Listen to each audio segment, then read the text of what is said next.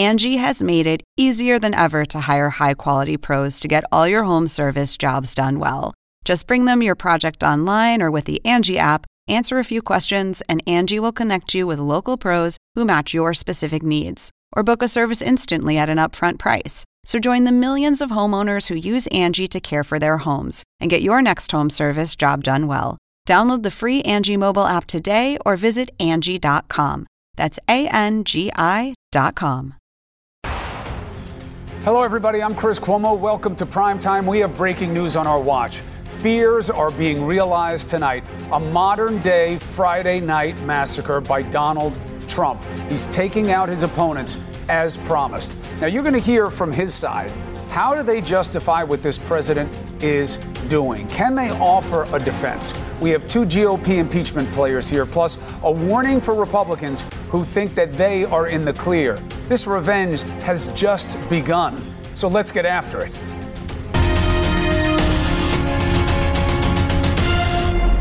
The president told you that when he had a chance, he would go after everybody he felt was against him. And that doesn't mean enemies. That means people who were telling the truth, people who had the faith in this country to stand up and take a stand. Now they're going down one by one. Gordon Sondland, remember him? Everyone was in the loop. A big donor to Trump, a personal friend, out. He was a big witness in the Trump impeachment trial. He announced it himself in a statement tonight. This is what he said.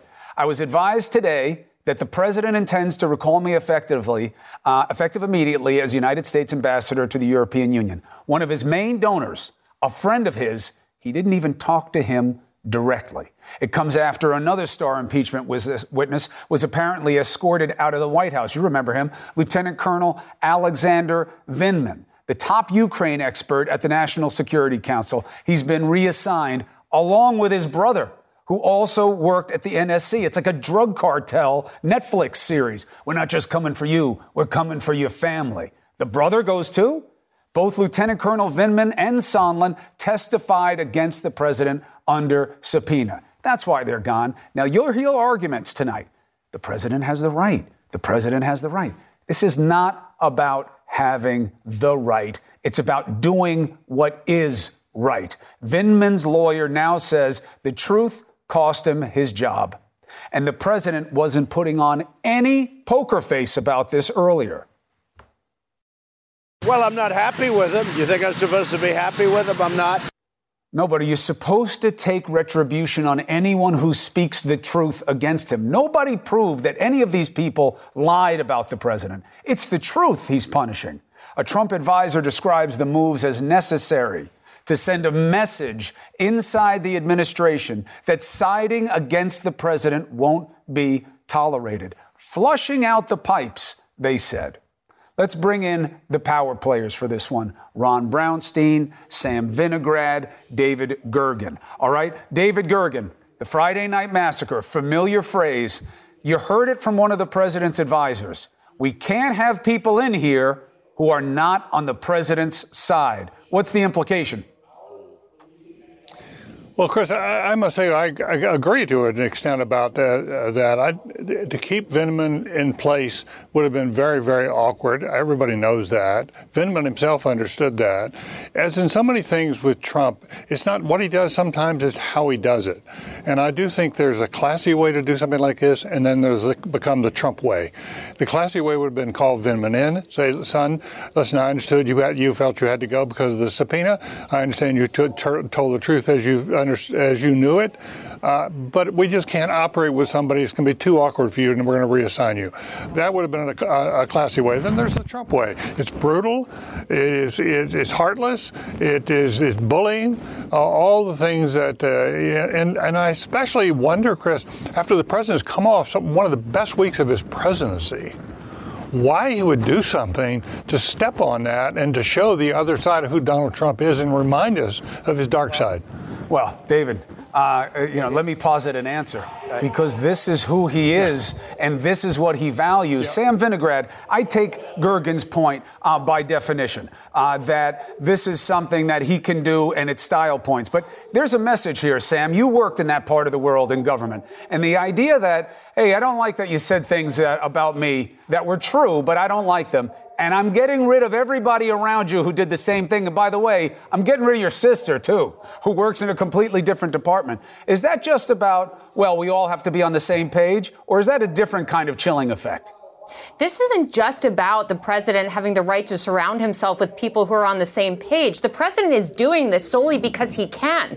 He can't be criminally indicted. He's not going to be impeached. And he is sending a clear message to Lieutenant Colonel Vindman and to every single other U.S. government employee about the risks associated with actually doing their jobs. Remember, when you are at the NSC, it is your job to uphold the rule of law. It is your job to report wrongdoing to NSC lawyers. That is exactly what Lieutenant Colonel Vindman did. And by firing the Vindmans, by treating them like criminals, having them escorted off of White House grounds with security, a decorated war hero, the president is signaling that the costs of speaking truth through legally protected channels are not just physical threats, not just public smearing. Right. They're also professional retribution. And Chris, I am deeply concerned about the effect that this is going to have on accountability for the president going forward, because it's clear that if you do speak up, you're going to run all these risks, including, in this case, losing your job. Right. It's not like they came out and said, we're Biden guys. They told the truth about what they were subpoenaed to talk about. Now, Ron, there's another layer of implication here. We know who this president is. He told you this is what he wanted to do. Hell, his son is jumping up and down bragging about that this is what they wanted to do. But this is also on the senators who believed that they could acquit this president, they could not vote for witnesses, and that he'd get the message. Listen to Senator Collins, someone I'm sure we all respect and have dealt with a lot. I obviously am not in favor of any kind of retribution against anyone who came forward with evidence. All right, she's not in favor of retribution. But, Ron, isn't that a little bit like saying, look, I'm going to let the tiger out of the cage, but I really hope that it doesn't go after any of the sheep that are sitting right in front of it? Yeah, it's hard to look more ineffectual than Susan Collins has during this entire process. I mean, she was the one who said only a few days ago, I think the president has learned a pretty big lesson from impeachment. And in fact, it turned out she was right, but not the lesson that she thought. What he learned was that the Republicans in Congress simply will not sanction or constrain him almost no matter what he does. You know, I like to say that every time he breaks a window, the Republicans sweep up the glass in Congress. And the lesson that he takes from that is that he can constantly push further. And I think the clear message of today, first of all, I'm in the rare position of disagreeing with David, because I think the brutality, as is so often the case with Trump, is the point. And as Sam said, it's designed to be so brutal precisely to send a message to others in the government. The message it sends to Republicans in Congress is, as long as they defend this kind of behavior and enable it, Marco Rubio put out a tweet tonight defending the president's actions. As long as they defend it, they're going to get more of it. And it is going to get more extreme over time as he becomes more convinced that he cannot be held accountable in any meaningful way. And just to remind you of how these Republicans are literally twisting themselves up. I'd say this about no matter what party was doing something like this.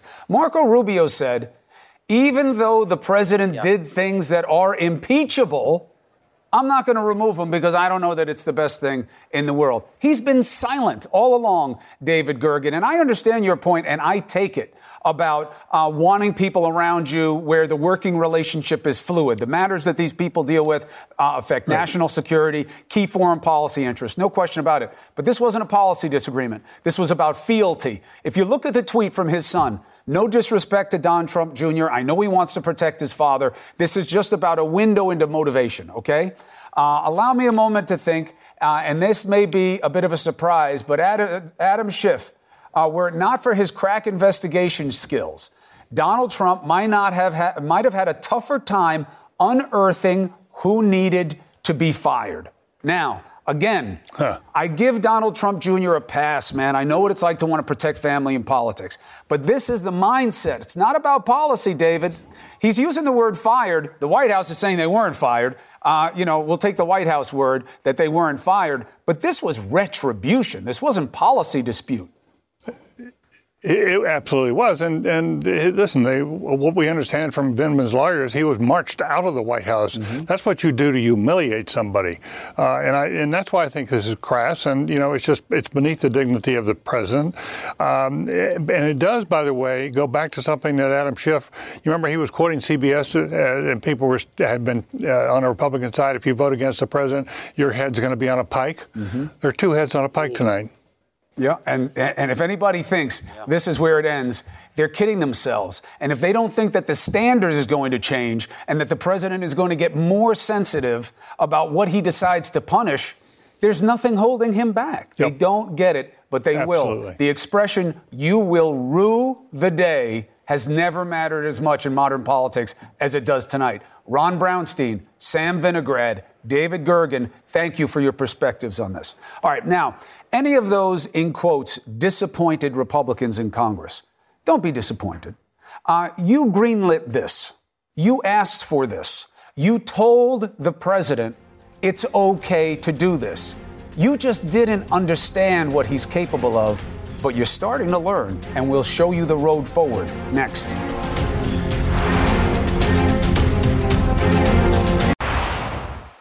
A lot of Republicans brushed aside the warning that if acquitted, this president would be very emboldened.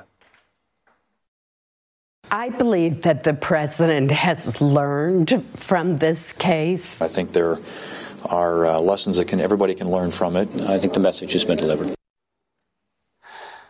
Look, we argued that people would rue the day that they told Donald Trump that he has nothing to fear except following his own instincts. None of the firings or removals or the reorganization, whatever you want to call it, none of this is random. None of this is about switching talent. And frankly, this is not about whether the president has the right to do it. The answer is yes, he does. But it's whether it's right or wrong that he's doing it. Sondland was his guy, the $1 million donor, his friend, who he gifted the EU ambassadorship.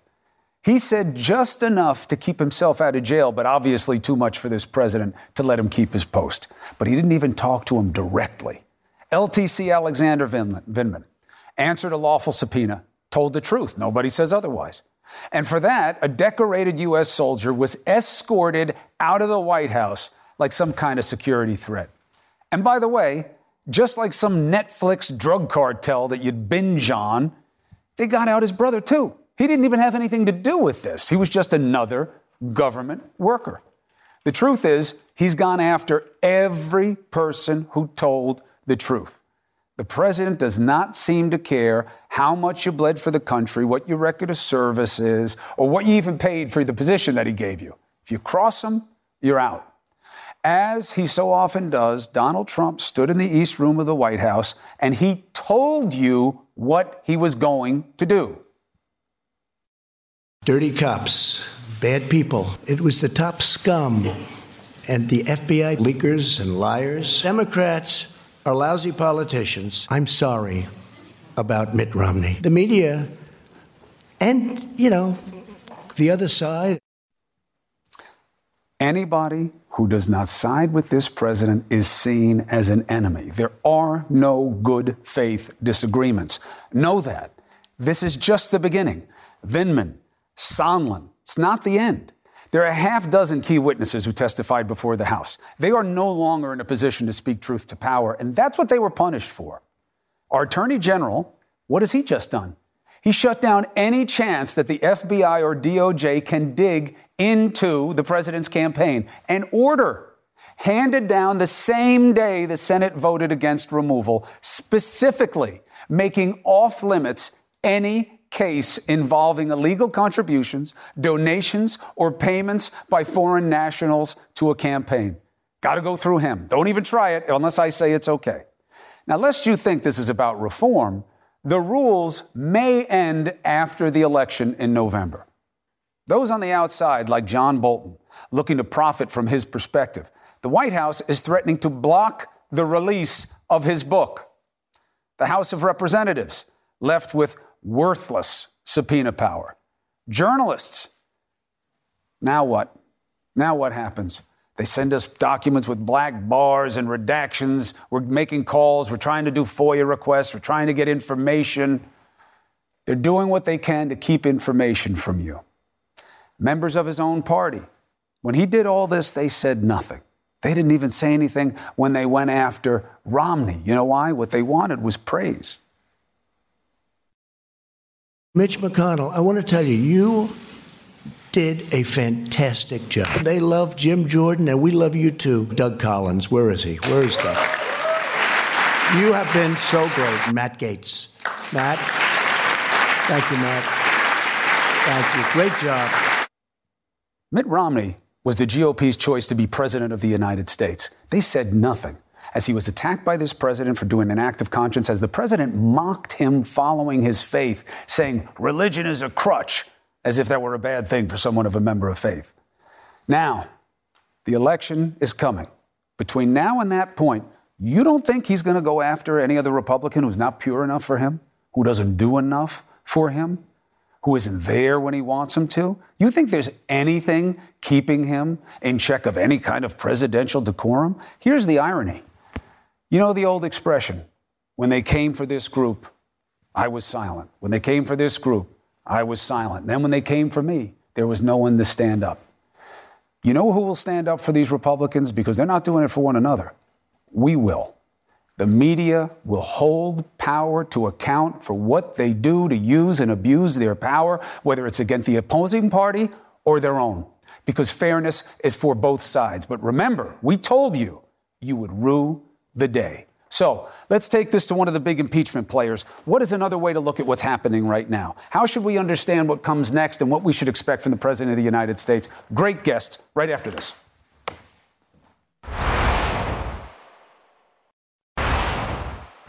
All right, when you're going to go up against a legal mind like Robert Ray, you got to make sure that where you're coming at from is very clear. I stipulate for the purpose of this discussion, the president can absolutely remove an ambassador. He can remove anybody who works at the pleasure of the president. It's his call, especially when it comes to matters of National Security Council. We wouldn't want it any other way. It's not about whether he can do it, whether he has the right. It's about whether he has done something that is right, whether or not exacting revenge for telling the truth sends a message that we should not want our president to send. All right. So a member of the president's impeachment defense team is here. Robert Ray, friend of show. Good to see you, sir. Nice to be with you, as always, Chris. So, again, I know he can do it. Sure. I know he can do these things. And I know that there's an argument to be made that if... But be careful about the revenge stuff, though, too. I mean, look, you know, trying to be as neutral as I possibly can through something like this, after all that we have been through, it really strikes me as a situation where it's in everybody's interest to move on with somebody new. And I get the fact that everybody wants to read into this. Well, you know, he has the power to remove Ambassador Sondland, but he shouldn't do it because it looks like a revenge. It's time to move on and a fresh start. And with regard to Lieutenant Colonel Vindman, nobody's terminating his military career. Right. He's effectively being relieved, and he's going to go on, as I understand it from press reports, this summer to go to the Army War College, which parenthetically, by the way, my father went to the Army War College. So it's not like, which is a real Benny in the military. You know, I'm sure he'll go on to a successful military career. It's just not going to be as part of the national security staff. And that's because the president has the right to decide who serves him, you know, and those particularly who serve close to him. And his brother? Well, same deal. You know, is it really in anybody's interest under the circumstances to have the both of them there, or either one of them there? I just, before we jump on the revenge bandwagon, it just seems to me it's sort of time for everybody to move on. Well, and it can't be moved on from unless there are, you know, fresh faces. Okay, that's all I'll say. Okay, fine. But now let's unpack that. First, sure. The reason it can't be done, at least in part, is because of who we're dealing with here. If it were you, maybe it could be done. I know you well enough to know you wouldn't remove Vindman's brother. Okay? He will, this president. Why? Because revenge is right in his wheelhouse of motivations. So I accept your argument about points of clarity and fresh starts, but that's not what this is about. He said he would do this. He said why he was doing it, and that is why he's doing it. And the only problem with it, Robert, is he's punishing people for telling the truth. None of them have been cited for telling a lie. Sondland was a little all over the place, but nobody cited him for intentional mendacity to hurt the president.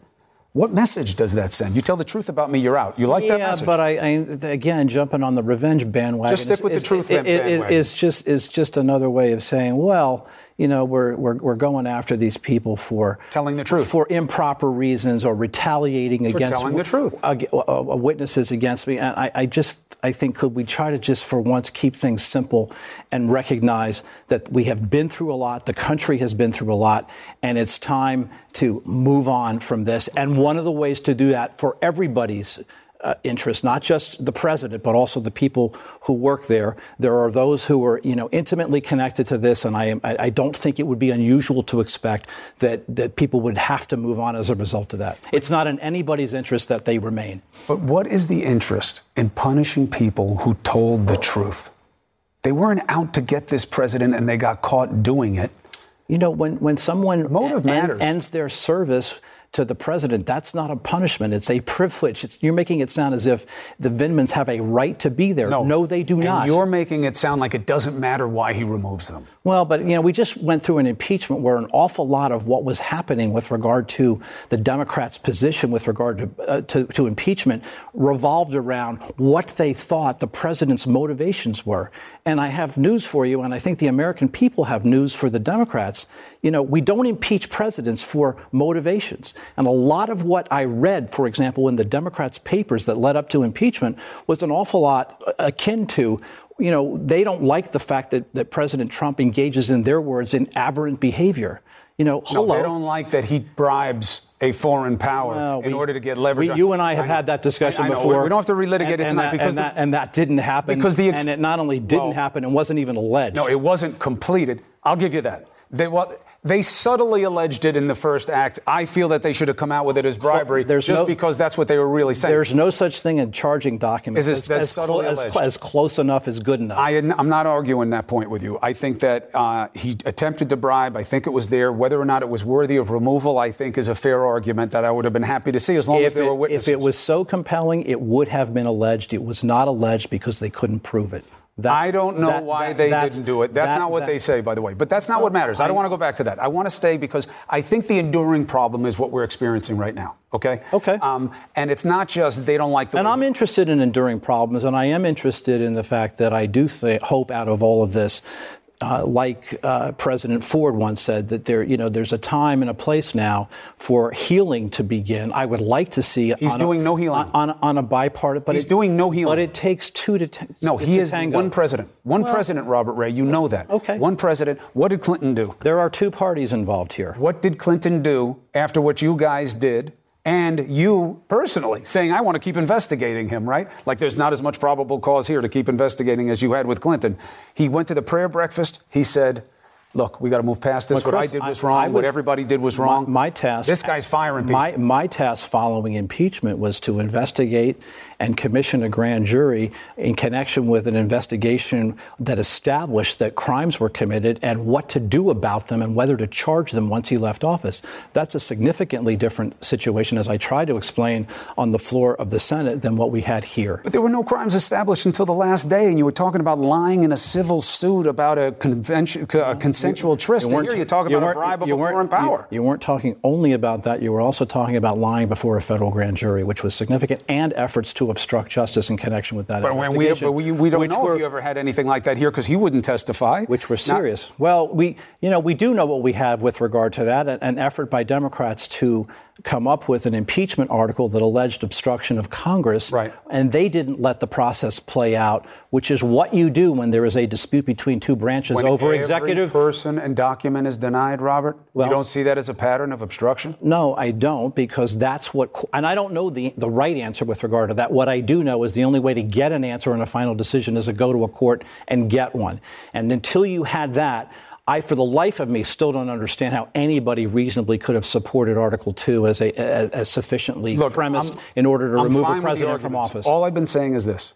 Even Mitt Romney, by the way, couldn't. I know, he voted no on Article 2. He also got savaged by this president for his vote on Article 1. He savaged him for it being an action of his faith, as if faith were a mockable thing, and no Republican stood up for him. And I tell you, I thought it was weird when you disappeared after the first day. I thought you were very cogent. I thought you would have done very well for the president in answering the questions that came up. And I believe, and you don't have to say anything, you were the only person on the defense team who said anything other than everything was perfect, and all of a sudden you were gone. It's the way he works. I wasn't and if gone. It keeps going that way. I actually had personal reasons why I was gone. And you don't have to talk about that. My wife had a baby on Tuesday, which is one of the reasons that I wasn't there. But I was there for the verdict, which came in. Well, first of all, you didn't even tell me that. On Wednesday. Congrats. That matters more to me than anything else we're talking about. Well, there you go. God bless you. Thank you. And the baby. What I'm saying is this. This is who he is. We're going to see more of this, and it's going to be interesting to see how people defend it going forward, because it's not the end. You're going to see it, what he does with us. You're going to see it, what he does with your own party. You're going to see it, what he does with anyone who opposes him. But listen, let's end on a good note. No, of course. God bless you and the family. Thanks very much, and good to be with you. And I look forward to coming back when we talk about these important issues going forward. I hope that's the message that everybody takes away. You are always welcome here. Always. Thank you very much. All right, take care. All right, the president, again, he has a right not to like what Speaker Pelosi did. She ripped up a copy of his speech. Disrespectful, okay? Disrespectful. Maybe a breach of decorum, right? Maybe an insult to tradition, but it's illegal. Imagine the irony that somebody who thought this president was being unfairly looked at for bad behavior that may be criminal now thinks that Nancy Pelosi is a felon for ripping up a speech. That's an argument worth having. Next.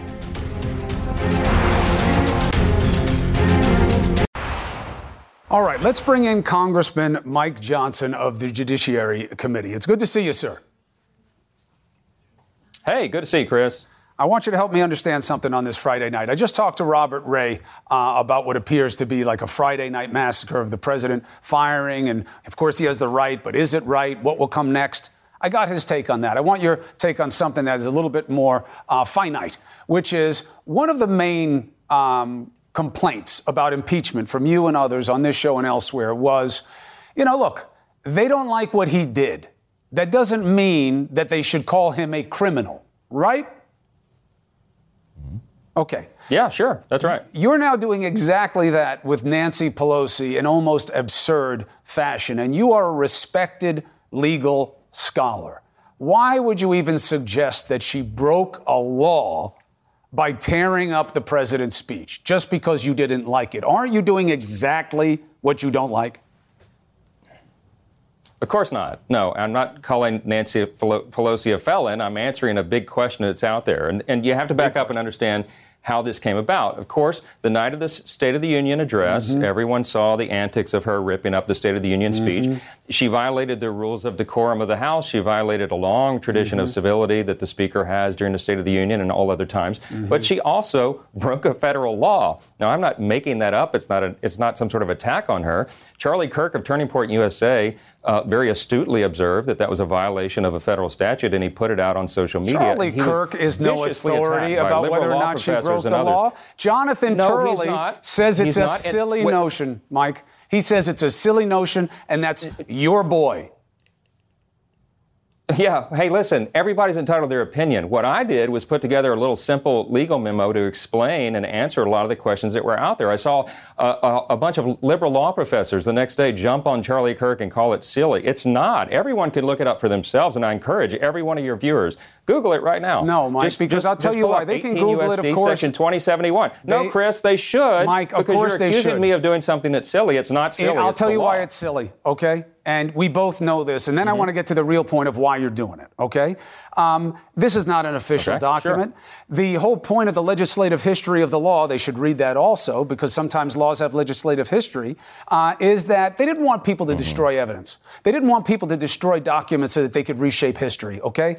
These were handed out as a courtesy by the president. She's not at the National Archive. She doesn't even equate as an officer under the statute. You're wrong, and this is not an official document. You cannot find a single case where anything like this has ever been litigated, and you know it. My question is, why would you do this when it's just about Chris, political wait a minute. payback? Wait. I've got to answer. Please.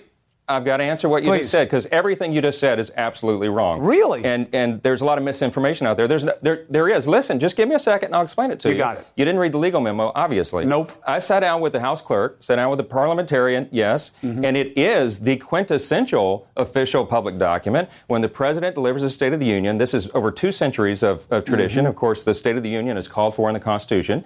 The mechanics are very important. The president delivers 2 original signed copies, one to the Speaker of the House to be held in the possession of the House, the body, one to the President of the Senate, which is the Vice President. Those are the copies that are archived for time immemorial. What happens from that point is the Speaker then gives it to the House clerk. They put it in a safe in the House of Representatives for 2 years until the end of that Congress. At that point, then, it is submitted to the National Archives, and it goes in the big safe where all the original State of the Unions delivered by every president are kept. That is the process. Now, why is that important? Because under the statute, it's a violation of the law to willfully mutilate or destroy any public record delivered to a public officer of the United States. It's punishable by up to 3 years in prison. She's not a public officer under the statute. And there is another copy that was put in the archives. Public officer of the House. Not under this definition, and you know it. But look, Chris, I think it's even your legal argument's wrong. Your legal argument's wrong. But that's why Larry Tribe and Jonathan Turley have agreed on one thing in their life, and it's that you're doing something that is at the center of a problem in our politics. It's not enough for you not to like something. No. Somebody's got to be a criminal. No. And you just complained about it for 3 years about this president. You don't want him observed. You don't want witnesses on things that people tell you is criminal activity. But this, as righteous retribution, you must see prosecuted because she broke the law. That's not what it is, Chris. What is it? Look, that's not what it is. And everybody can go to the social media. Everybody can find this memo and see how it was worded. I'm not calling Nancy Pelosi a felon. It's a question that's been asked. What are you calling her if you say she broke the law? And I did the legal analysis to explain the answer. Now, wait a minute. Wait, Chris. You might not like the answer, but that's what the law is. Now, why are we doing that? Why is that important?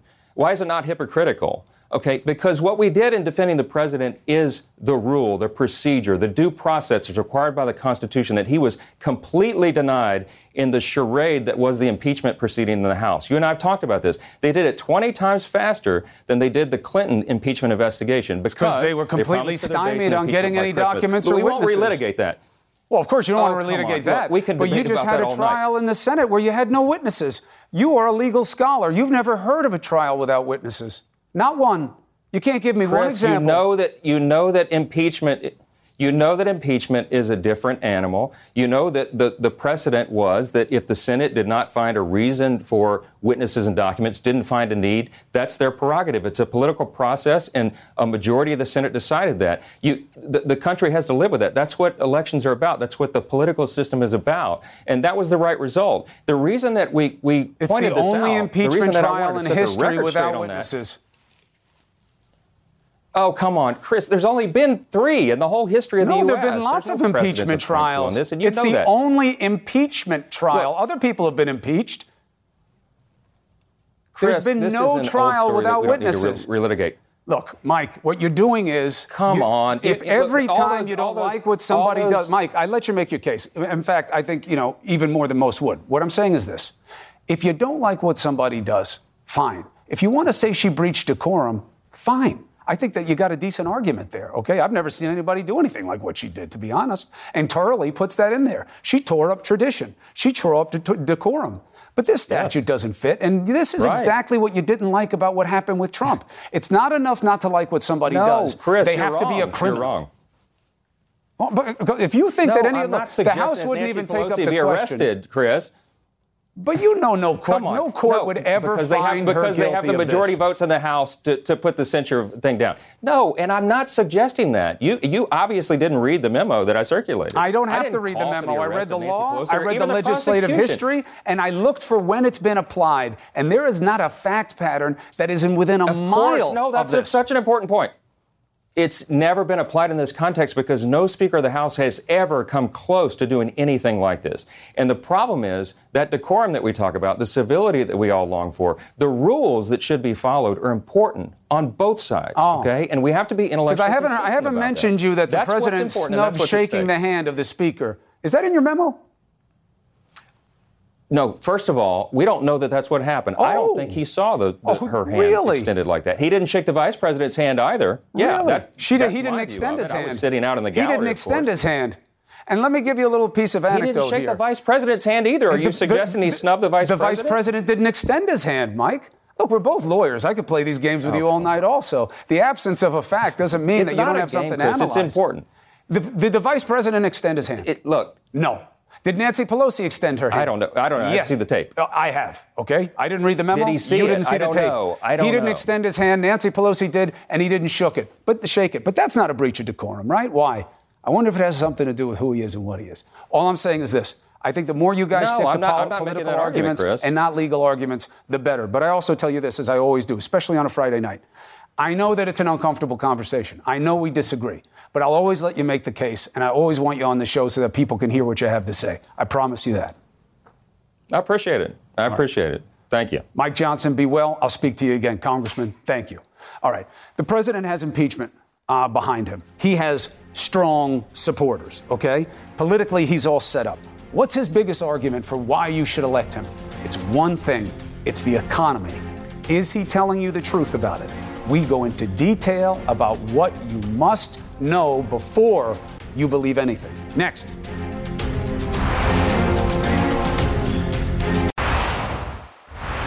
Trump's best number is that 55% approve of how he's handling the economy. Now, the key to the argument is, why do people think that? I argue it's largely because of sound bites like the one I'm about to play that Trump pounds into your head repeatedly, hoping it becomes reality. If we hadn't reversed the failed economic policies of the previous administration, the world would not now be witnessing this great economic success. Saying something a lot doesn't make it true, no more than the refrain of a perfect Ukraine call wind up getting him impeached, with bipartisan senators admitting his actions were anything but perfect. So, to the economy. The problem with the analysis is that you can make numbers look however you like. There's a stat to prove just about anything that you want it to. But while individual data points can be deceptive, trends don't lie. And the trends show that what this president has done to help the economy are moves that simply continued positive pre-existing trends. And what he's done overall has been a known fact that he put the expansion in jeopardy. Let's take jobs. During Trump's first 36 months in office, economy gained 6.6 million jobs. Great, full stop. During the last 36 months of Obama, 8.1 million jobs added, 23% more than Trump. Another way to slice it. The average monthly gain so far under Trump, 182,000 jobs. Last 3 years under Obama, 224,000 jobs a month. The Labor Department, which is run by the wife of his man in the Senate, Mitch McConnell, made some revisions to past data, reducing Trump's gains by 354,000 jobs. His people did it. It wasn't done by bad people. I guarantee it is not a stat you're going to see on Trump's Twitter feed. But remember, it comes from Secretary Chao, McConnell's wife. How about overall economic growth? Last 3 years of Obama, 2.4%. Trump, 2.5% in his first 3 years. It's basically the same. Why? Continuation of a trend that I just showed you on the graph. Then we get into the sneaky stuff. Trump tries to sell his economic moves as being good for the worker more than the fat cats. Listen. Our economy is booming, wages are soaring, workers are thriving, and America's future has never, ever looked brighter. Look at the trends. 3% annual growth for wages. Seems like something to celebrate, or at least it's good, but you got to factor in inflation. That's what the money wonks call real wages. You look at it that way, it's just 0.8% under Trump. For Obama's last 3 years, it was 1.3%. I don't like either number, but they shouldn't be celebrating, especially Trump. So your wages may have gone up, but it doesn't mean much because you can't buy more with it. The wage win becomes more of a whopper, meaning a lie, as you go down the income scale. The federal minimum wage, has been stuck at $7.25 for a decade. Trump refused to do anything about it, and he railed against the 30 states that have raised minimum wages on their own. But it is because of those states' moves that the effective U.S. minimum wage is now around $12 an hour. That's why wages are up for low-income workers, not because of Trump, despite him. So you see, Trump is getting credit for what came before him. So let's look at what he has done. He's been rolling back regulations. He's been cutting taxes. Who saw the benefit? Not mom and pop down on Main Street, big corporations. His biggest impact on the economy has been the deficits brought by that cut that was only permanent for the corporations. It's more than $1 trillion, $400 billion more than when Obama left office. The CBO says it'll reach $1.7 trillion by 2030. So much for paying for itself. Swallowing an unpaid tax cut was the first major surrender for the GOP. Now, of course, they've swallowed a lot more since, most notably their pride and sense of purpose in Congress. Trump supporters do not have to agree with this analysis, but I'll tell you what, I'll bet you whatever you want, you can't disprove it. Not with trends. Economic data, you can twist it more ways than a worm. Trends don't lie. The best news for the economy has been this continued expansion over 10 years in the making. Here's the challenge. Has what he's done in office since entering, has it made it more likely that this expansion continues or that it ends? Thank you for watching. CNN Tonight with D. Lemon is next. Now streaming exclusively on Max, a new CNN flash doc about the album that has Nashville talking, Call Me Country. Beyoncé and Nashville's Renaissance. Watch it at max.com/callmecountry. Max subscription required.